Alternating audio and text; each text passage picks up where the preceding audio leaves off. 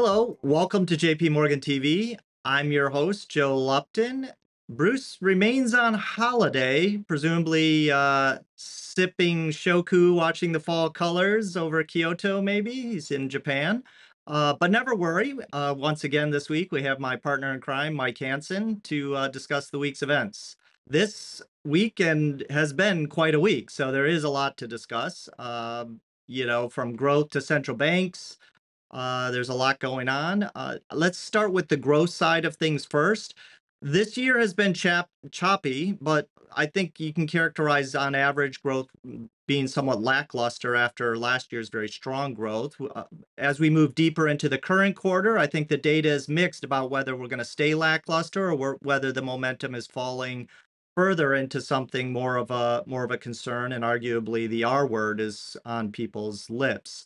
I see signs of resilience, but also see those signs of momentum loss. Mike, this week we got the important global PMI releases.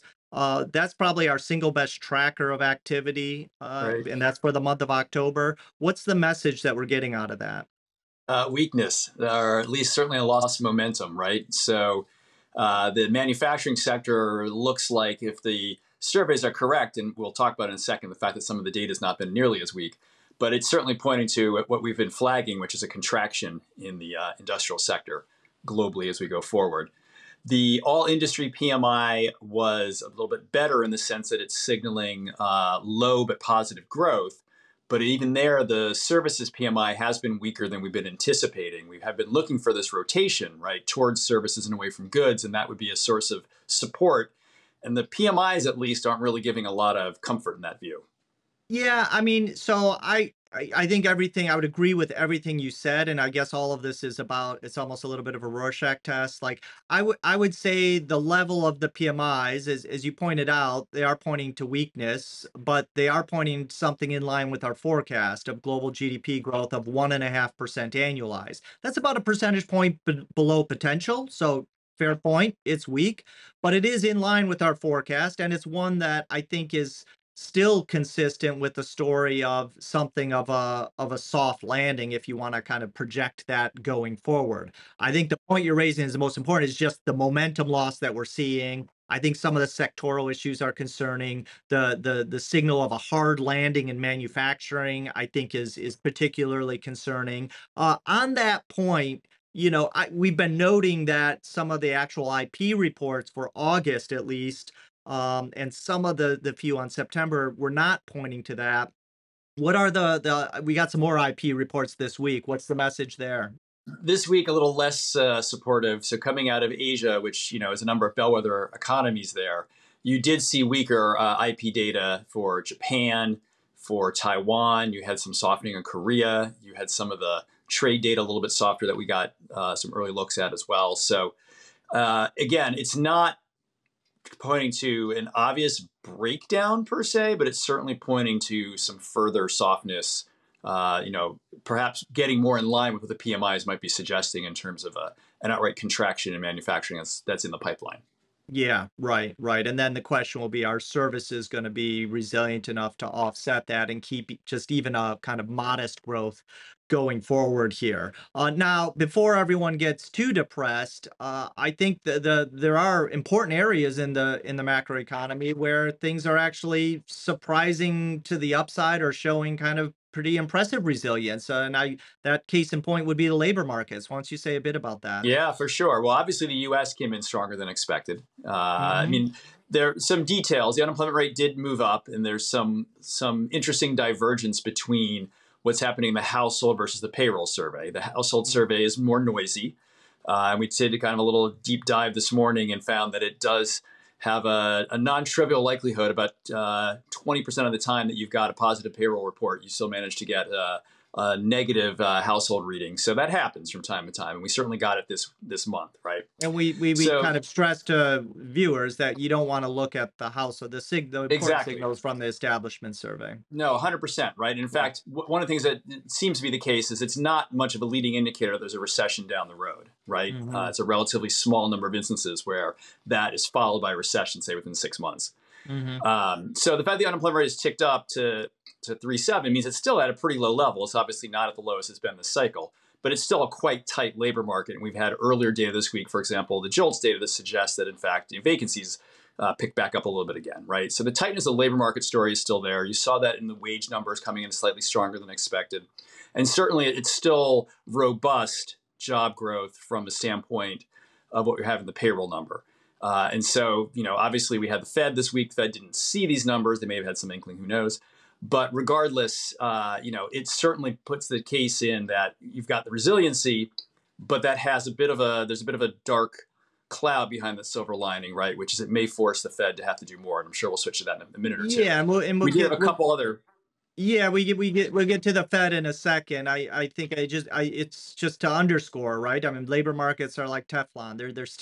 They're just like chugging away here, and it's pretty strong, and that will get amplified by falling inflation. Labor income will be quite supportive, and so that should give you some encouragement. And then of course we did have some solid payroll reports in or not payroll, but labor market reports from Europe, and Canada was pretty darn strong as well. I will point out, just coming back to the surveys, the PMI employment did take another notable step down.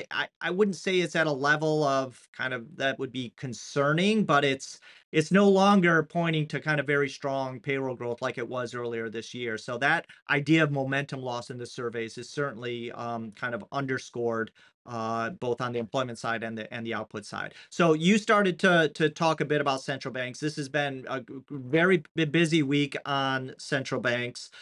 We have been noting for, I'd say, about 5-6 months that the kind of synchronized nature of central bank hikes, kind of when the ECB started getting in gear as well, then everyone was really moving sharply over the last 6 months here. We are still seeing hikes, and we're still looking for hikes, but the nature and the tone is changing a little bit, and I think there is some of that you could see on display this week, where we had the Fed, Bank of England, Norges Bank, and also some very interesting comments out of the ECB. So the big one, of course, is the Fed. Why don't we start with that, Mike? What was your kind of takeaway there? Well, the Fed, of that whole discussion, that whole grouping, the Fed almost certainly comes across as the most hawkish of the bunch, right? And that's notable because I think markets had been positioning themselves, really kind of looking for any hint that there was some sort of a more dovish pivot in place. And they thought they got that in the statement. And you could argue that some of the statement language pointed in that direction, the idea that was going to take into account the cumulative effect of policy tightening and the lags of policy. But it also said that it was going to, hike to something that was sufficiently restrictive. And Powell really hammered home that latter point when the press conference rolled around. And so he, left, I think, open just how large of a hike we're going to get in December. But really, the focus is on the fact that you're likely to have a higher terminal rate. He was very explicit on that likelihood, and that rates would have to remain higher potentially for longer as well. Yeah, so that forced a bit of a repricing. Yep. Yeah, exactly. And I think, you and I were kind of joking about this earlier, that, it was almost like he was just telling us that rates are going to go higher, right? Because he made the point that he thinks rates need to go higher than they were in the September meeting. They need to stay higher than they were in the September meeting. And the path is narrower for a soft landing. Everything along those lines was very hawkish and really sets up, I think, the case that while it may not be their intentions, that they're recognizing that some type of recession may be in the offing here and may be necessary to deal with the inflation problems. Right. And what's interesting about that is you mentioned that you've had several other central banks in the last few weeks, right? So you had the Bank of England, you had Norges Bank, that both sounded a bit more dovish. The Bank of England delivered the hikes that were expected, but they really talked down market pricing going forward. It was kind of a knife edge case potentially for Norges Bank if they went in a slightly more dovish direction. We saw something similar at the Bank of Canada earlier. In Australia, we've had the RBA step down as well, right? So you've got a number of these small open economies that are doing a little bit less aggressive tightening now. And I think that's sort of fed this narrative or this view that maybe the Fed will be moving that direction as well. But the striking thing there is that no one's really seeing clear, strong evidence, to the extent that central bankers are saying they're looking for it, that inflation is coming down. There's a lot of reasons to think inflation is going to come down, but it's not yet really that evident in the data just yet, right? And it's against a backdrop where labor markets are still resilient. And I think what's striking for a number of these other smaller economies is that they're very concerned about the transmission of policy potentially being a lot stronger and a lot faster, particularly through the housing market. And that's a notable contrast to what we're seeing vis-a-vis the Fed, or for that this point the ECB right now, because I think they're still in catch-up mode to some extent. Yeah, I mean, if you look at the Bank of England's forecast, I mean, they've got a pretty sharp recession already in their outlook, and that's certainly something that would suggest that maybe they don't need to do as much more. Markets had moved far ahead, even from where we were on that. I think they were pointing to a terminal rate of 5%. Uh, Bank of England kind of came out and maybe was pointing to something closer to 4. That's not far off from where we think a terminal rate is of 4.25. But yeah, I mean, contrasted against the Fed clearly is not getting that progress yet, with upside surprises both on inflation and labor markets, and it feels like it's got more to do. I mean, your sense is kind of terminal rate on Fed. If you were to put down a number there, is it above 5 at this point? Well, certainly, I mean, Powell gave pretty good forward guidance that the dots are moving up. And so you're hard pressed to not think that the committee at this stage believes that that needs to be kind of 5.25, maybe even 5.5, right? So, I think that's certainly where things are leaning right now. We'll have to see. Again, the more the Fed has to do, the more it increases the risk that down the road things are going to end up looking more recessionary, right? It's a real race over the next several quarters between some of the sources of lift we talked about, including the idea that inflation's coming down and the fact that financial conditions are going to tighten that much further. Yeah. And just quickly, speaking of inflation, we do get CPI report, and it's worth noting ahead of that December meeting, which I think you pointed out correctly, they didn't commit to kind of a size move on that. That could be anything at this point. But we will get, I guess, a CPI report next week and maybe one more before the December meeting. The day before the decision, right? We'll get Yeah. the other CPI report. We'll get one more payroll report. We'll get Yeah. handful of other data. Yeah. What are we So looking we'll for see. next week on the CPI? Is it Still fairly strong, right? Four yeah, tenths core, 6/10 headline, right? yeah, So it's not as bad as it was in the heat of the summer, but it yeah, certainly is still elevated. yeah, You get a couple other interesting releases. You will get UMich preliminary November next week. yep, Last time around, the inflation expectations went up, and Powell noted that. yeah, You also do get the senior officers survey for the fourth quarter, and that's going to tell us a little bit more about the transmission mechanism and yeah. this whole question about the lags in policy. Bit more These are lag, normally right? That's kind of a indicators. quarter lag, right? Yeah, exactly. Yeah, Exactly. That's fair. And these are normally indicators you don't pay a lot of attention to, but in this environment, these things take on a little more salience, if you will. yeah. So, I guess, we've talked about a lot of the central banks. The one we didn't mention was the ECB, probably because they moved last week, and they did hike 75. I guess we kind of felt like we would have put them somewhat in the dovish camp, given that it's an economy where we think they are sliding into recession. And yet you had a ton of ECB speak this week, but the biggest one was Lagarde, who sounded pretty darn hawkish. I think the biggest comment that she gave was that even a mild recession, which, by the way, is our forecast, but not even in their outlooks yet, even a mild recession would not be enough to bring inflation down, which suggests a lot more move on rates. And that to me felt like, and you tell me if you disagree, of all of the central banks, it felt like this was one that was more of a reaction function shift, opposed to others responding to the conditions of their economies.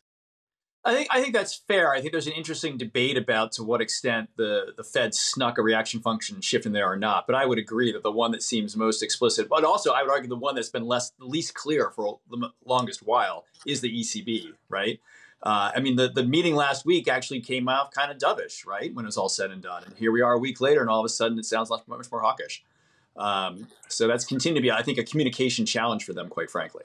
Right. Okay. Well, I guess let's wrap it up there. I have to say, Mike, I'd be a little remiss to not ask you this question. For viewers that don't know, the in the U.S. the World Series is going on, and I read, and you are an avid follower of baseball. I read recently that every time the Phillies have won, or the times the Phillies have won the World Series, and they're in the World Series now, was Yes. 1929, Yes. 1980, and 2008. Those are not auspicious dates for the Phillies to win. So are we telling our viewers that they should be rooting against the Uh, Phillies here? uh, I'm not going to opine strongly on that, other than to say, go Phils. Okay, and being from Pennsylvania, very good, very good. Okay, Well, all right, I Mike. think there are a number of baseball fans who would be quite happy to see the Astros lose. So let's I leave it at would that. certainly be one of them, but that's for another conversation. All right, well, thanks a lot, Mike. Thanks everyone for watching. We look forward to continuing the conversation next week on JP Morgan TV.